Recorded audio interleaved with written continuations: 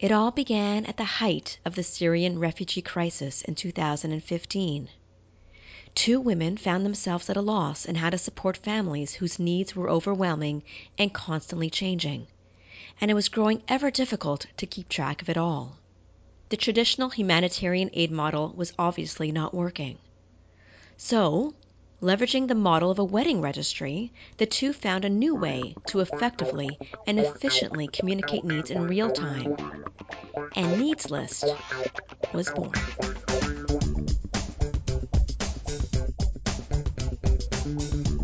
Welcome to In the Business of Change, where we speak with social entrepreneurs impacting their communities and the world. I'm your host, Elisa Birnbaum, publisher and editor-in-chief of Sea Change magazine. On today's episode, we speak with Natasha Freitas of Needs List, an organization that provides human-centered solutions for communities displaced by climate change, conflict, and poverty worldwide. In our conversation, Natasha discusses the impact of their wedding registry for humanitarian aid and why she felt the need to develop a new online platform that matches urgent needs with offers in real time. She then shares how the new tools are helping get needs on the ground met more quickly and efficiently toward better outcomes. Give us a bit of a backstory on how it got started. What prompted you to launch Needs List? So I always say that I'm somewhat of an accidental startup founder. I think a lot of people are in the mood to create a startup. Whereas I really fell into this by way of facing the problem personally, which is I was actually living in Europe. I was in France with my family in 2015, right at the height of the refugee crisis in Europe. And I've been working with refugees and migrants for a lot of my career, so I was looking for a way to get involved locally, and a number of us were supporting a group of Syrian refugees who were living nearby, and it was really the height of chaos, and I just couldn't believe that there weren't any tools to manage the needs of the families we were supporting. So, really just for example, we had families that needed diapers, somebody needed a ride to the doctor, someone needed translation, everybody needed money. And at the same time, there was this huge outpouring of goodwill in 2015. So people wanted to help. Right. But they kept dropping off supplies that were totally inappropriate. And even if they were appropriate, by the time we just ended up with a lot of redundancy. So I come from a tech background. I was looking for better ways to communicate needs in real time. I couldn't find anything. And so I ended up using a wedding registry. And that's really where the idea of Needs List was born, is just having a simple place that people who wanted to help could go to find out what was actually needed. And of course, as I got more involved and learned more about the humanitarian aid sector, crisis relief, disaster relief, I realized that this was way beyond what a small group of people who were trying to help at the local basis needed. That in fact, like globally, there are no good tools to understand what's needed on the ground in real time, and that creates massive inefficiency and waste. And so today is the iteration that we see of Needs List currently. Is that did it go through a few iterations? The one that we see today, has it evolved at all since you started it? And yet this was what, 2015? You said it's still new, very new. Yeah, we got started officially in 2016, and we've definitely, like any good startup, gone through a couple iterations and pivots. So actually what we ended up starting at first was this idea of posting needs for individual donors. And after the first year or so, even though people loved the idea, like actually what we were doing was allowing people to buy specific supplies. Right. People loved that idea, but we just found it was really challenging to scale. And at the same time, we found that there were just so many companies and actually larger NGOs that had surplus supplies, and they didn't know what was needed. So that's what our current platform does. Our software really allows organizations or companies to post offers and local organizations on the ground to post their needs, and it matches them in real time.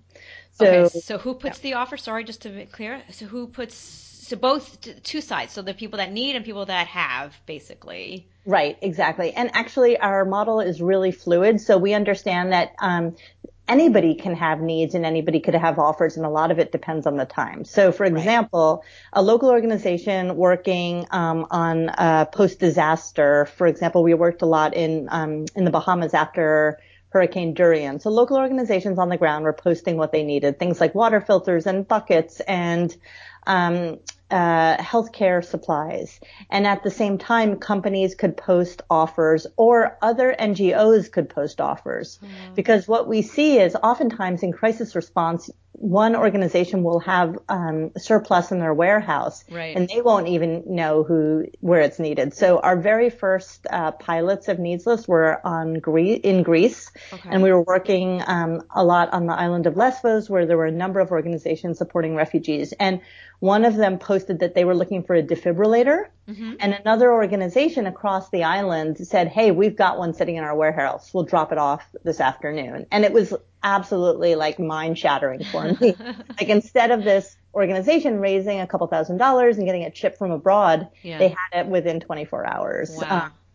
And so that's what we've really seen is it's actually not just companies donating. Sometimes companies have needs as well. So for example, after the fires here in Toronto last summer, mm-hmm, I was on a Facebook group where a local business was saying like, hey, we're looking for office space. We just got, we've been ousted from our building because of these fires.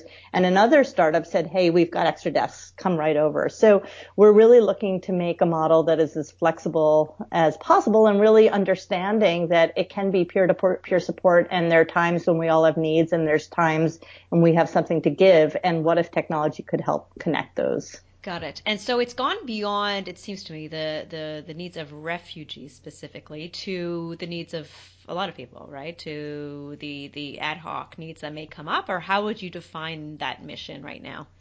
Yeah. So as you said, we got started really focused on refugees, right, and pretty quickly we had organizations using our tools saying that we're actually based in Northern California during the wildfires of 2018, mm-hmm, and in Texas. And they said, hey, can we use Needs List for this disaster relief? And we said, sure, try it out. So I'd say our sweet spot has really evolved to crisis more broadly defined. Okay. And especially as we look at the impact of climate change on displacement, it's actually a much grayer area than it used to be. And my thinking about this has really changed over the last couple of years. So we're looking at up to 1 billion people being displaced by conflict or climate change by the year 2050. Wow. And the reality is our current systems just can't keep up with that pace. So that is ultimately the challenges out there and how Needs List is going to tackle those. Yeah, so I think that's exactly right. The bigger picture is that we have an aid system that just can't keep up with the pace of the demand. And the second piece of that is that our current system just is really riddled with inefficiency and waste. Right. So we're looking to create a solution that is much more sustainable, that's tech-enabled, that addresses these issues of inefficiency and can really scale much more rapidly than our current system. Okay, got it. And just a question of your business model. So actually what we're doing right now is white labeling and selling a license to the software to other, what we're calling intermediaries. So those can be the public sector, multilateral agencies, or others that are working to coordinate these needs and offers. So we offer them a branded version of Needs List that they can use on the ground in coordinating the response. Okay. But as it stands now, if let's say an organization posts that they need something during a crisis, and someone has, let's say a company like you or whoever, like you said before, the example has what they need, they just provide that. Right. There's no charge for that. No charge for that. Yeah. Okay. Well, we also charge, there are a lot of companies that are really looking for better ways to innovate their crisis response tools, mm-hmm, and engage their employees. So we do charge companies as well for design workshops and consulting, as well as curated lists of specific ways that their employees can help. Okay. Got it. Are you based like you mentioned a few different geographical regions where you were working. So it seems to me that you're kind of go where you're needed. But do you have a particular location where you're most focused? We've been going where the needs are and where we have partners that are interested in using the tools. So we actually started off in Europe, really focused on the refugee crisis, and then a lot of our work over the last couple of years has been hurricane and wildfire relief in the States and beyond as well. Okay. Any other examples? One turning point for us was this past fall when we got a call from USAID, actually, that they were looking for a better way to engage the private sector around their response to Hurricane Dorian in the Bahamas. Mm-hmm. So they were, whenever there's a huge disaster like this, the public sector gets flooded with calls from companies who want to help, and they actually don't have a really good way of matching those. So they deployed NeedsList in partnership with us in the Bahamas, and that meant that instead of these companies sending supplies and having these supplies clogging the runway, actually the supplies were all really nicely organized and tagged in a database and matched as the needs came in. Amazing. So it makes for a much stronger, more efficient response. And it's true because one of the biggest complaints during these, a lot of very generous and well-meaning, well-intended organizations and people, but often there's you hear about high inefficiencies in terms of making that match and making sure everything is according to plan, so to speak. Exactly. Yeah. We're actually about to publish a blog which cites some of the figures from the wildfires in Australia where, the local government had to say, please stop sending us stuff, Exactly. So it comes with well-intentioned, but, it's just often not needed in the first place or at the wrong time, wrong size, not culturally appropriate, et cetera. Et cetera, exactly.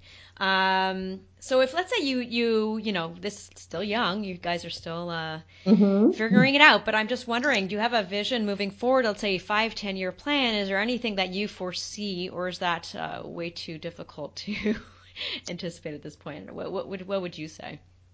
Well, we really see ourselves as part of a growing movement to really transform our existing aid. What I'm going to say aid industry because it really is an aid industry. Yeah. So, our vision is grounded in some core principles we've developed over the last few years on that aid could be collaborative, locally driven, sustainable, and provided with dignity. So we're looking to transform the system to one that embodies these values. And we are not trying to do it alone. It's a huge part of our work to look for partners across sectors. I think this is a challenge that's going to require a multi-sector response as well. Yeah. From what I anecdotally hear about it, it's the multi-sectoral approach to these types of challenges is probably ideal. And whether that can, is that an easy thing to do? No, but are you already working on that? Yeah, so we've actually have a number of partners that are, that range from small nonprofit grassroots organizations to large NGOs to local government to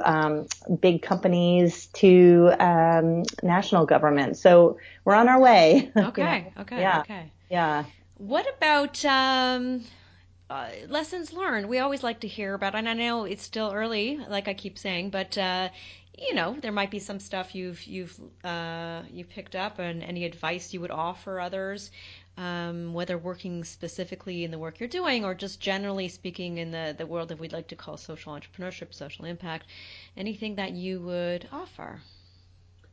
Yeah, I think one thing that has been pretty key to our success, Elisa, is that my co-founder Amanda and I are both really good at asking for help when we need it. So we came into this work really understanding the problem, having certain skills that we brought to it. But I had never run a startup before. I had never spoken with an investor before. There was all kinds of aspects to the work that I've had a very steep learning curve on. And I've had really tremendous mentors along the way. And just really reaching out and asking folks for, specific advice, both around longer term strategy, but also, not being afraid to ask people to get in the weeds with you a little bit and say, hey, can you look at the spreadsheet for me? Or can you, just take a quick look at the design on this, and so really tapping into networks has been pretty essential for us. Yeah. I also think, unfortunately, in social entrepreneurship, oftentimes there's a bit too much competitiveness, in a sense of competition. And I think our approach has always been one of collaboration and partnership. And so really seeing that we all can lift each other, the pie can grow bigger. So I think that would be a word of advice for other social entrepreneurs as well. Not to be a gatekeeper, Yeah. I think I've heard that before. So so yes, I think that's great. Great advice. So hopefully the people will heed that advice. That would be nice. What has been your impact so far? So we got started just over 3 years ago, as I said, and in the past 3 years, we've had over 100,000 needs met through our platform, which represents over 2 million US dollars in resources to local communities. Wow. And so that's been really exciting. And I think you were asking about geography. So Yeah. we've been deployed in over 20 countries now too. So that's exciting. We've got partners all over the world, over 300 local partners, in addition to some of the other public and private sector partners as well. That's amazing for such a young venture to you're growing pretty fast, no? I mean, you're expanding and your impact is pretty far reaching at this point already. So I can only imagine what another few years where you'll be then. Well, we'll have to talk in a couple of years. I am looking forward to it, and I will continue to watch your work. It's just it's really inspiring. So, thank you for doing what you're doing, and thank you for speaking to us. I really appreciate it. Thank you, Elisa. Thanks for the work you're doing as well. Thank you for listening to In the Business of Change. Be sure to subscribe to our podcast to hear other conversations with inspired social entrepreneurs and changemakers working on challenges in their communities and across the globe. I'm your host, Elisa Birnbaum.